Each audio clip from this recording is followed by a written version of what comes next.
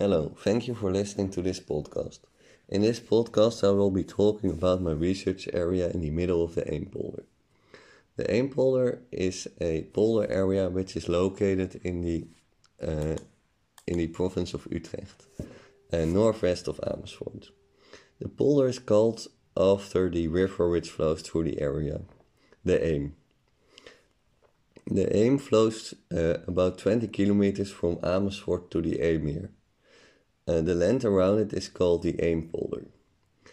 In this polder, my research area is located. It is a small part of the Eempolder, located 6 kilometers downstream. It is an interesting area since there are several land uses at a small area. The area consists of 284 hectares of land, and there are 3 different land uses presented in this area. In the area there are also 2 pumping stations located which control the water level in this part of the Eempolder. As said, there are 3 different land uses in my research area. Firstly, we have the nature part, which is located directly along the dikes of the Eem. This nature area is maintained and owned by Natuurmonumenten. In this nature area, Natuurmonumenten focuses on the meadowbirds and creating the optimal conditions for these birds. This means that they wanted a very high water level with some ponding and a lot of herbal grass.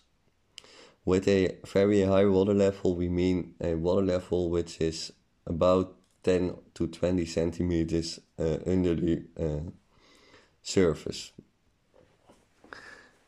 Secondly, we have the nature-inclusive farmers. This group of farmers have their land close to the nature area and also work together with Natuurmonumenten to create the best conditions for the meadowbirds. More specific, this means that these farmers accept a higher water level and they mow their grass less often. They also gave some part of their land rest and pump water on it to create ponding and a puddled and wetland. By doing this, they create better conditions for the meadowbirds, but their grass harvest will decrease. But this is compensated by a subsidy which they get to work together with Natuurmonumenten. Lastly, we have the group of conventional farmers. This group of farmers just uses their land in a conventional way, so without subsidies, and they mow their grass. So they mow their grass more often than the subsidized farmers, and they use only one sort of grass to have the highest yield.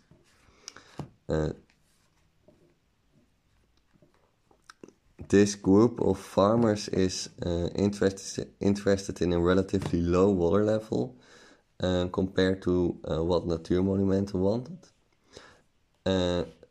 They want a relatively low water level to always have access to their land with heavy machinery to mow the grass. So these different interests are all taken in account when the water management is done by the responsible water board. In this area, the responsible water board is Vallei and Veluwe, which control the water level on a larger scale by the pumping stations and on a smaller scale by the weirs. The area is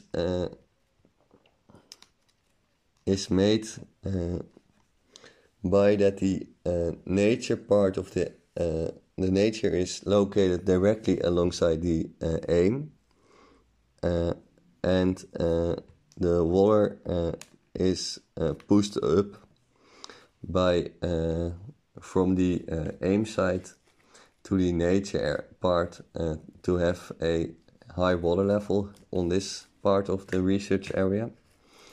And the nature inclusive farmers are located directly along the nature area, so the water level can drop quite slowly, since these farmers are fine by a higher water level. But still the water can flow from the higher parts of the natuurmonument of the nature to the farmers' fields, and this is prevented as much as possible by having the ditches in the nature area perpendicular to the ditches in the other farmers' fields. So the contact of the ditches is reduced to a minimum, so the water will flow quite slowly from one field, from the nature fields to the farmers' fields. And by doing this, the water board can manage to have different water levels in the different parts of the area.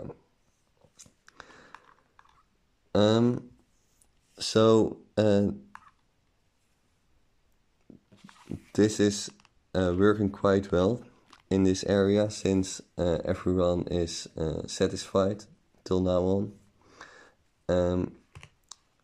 But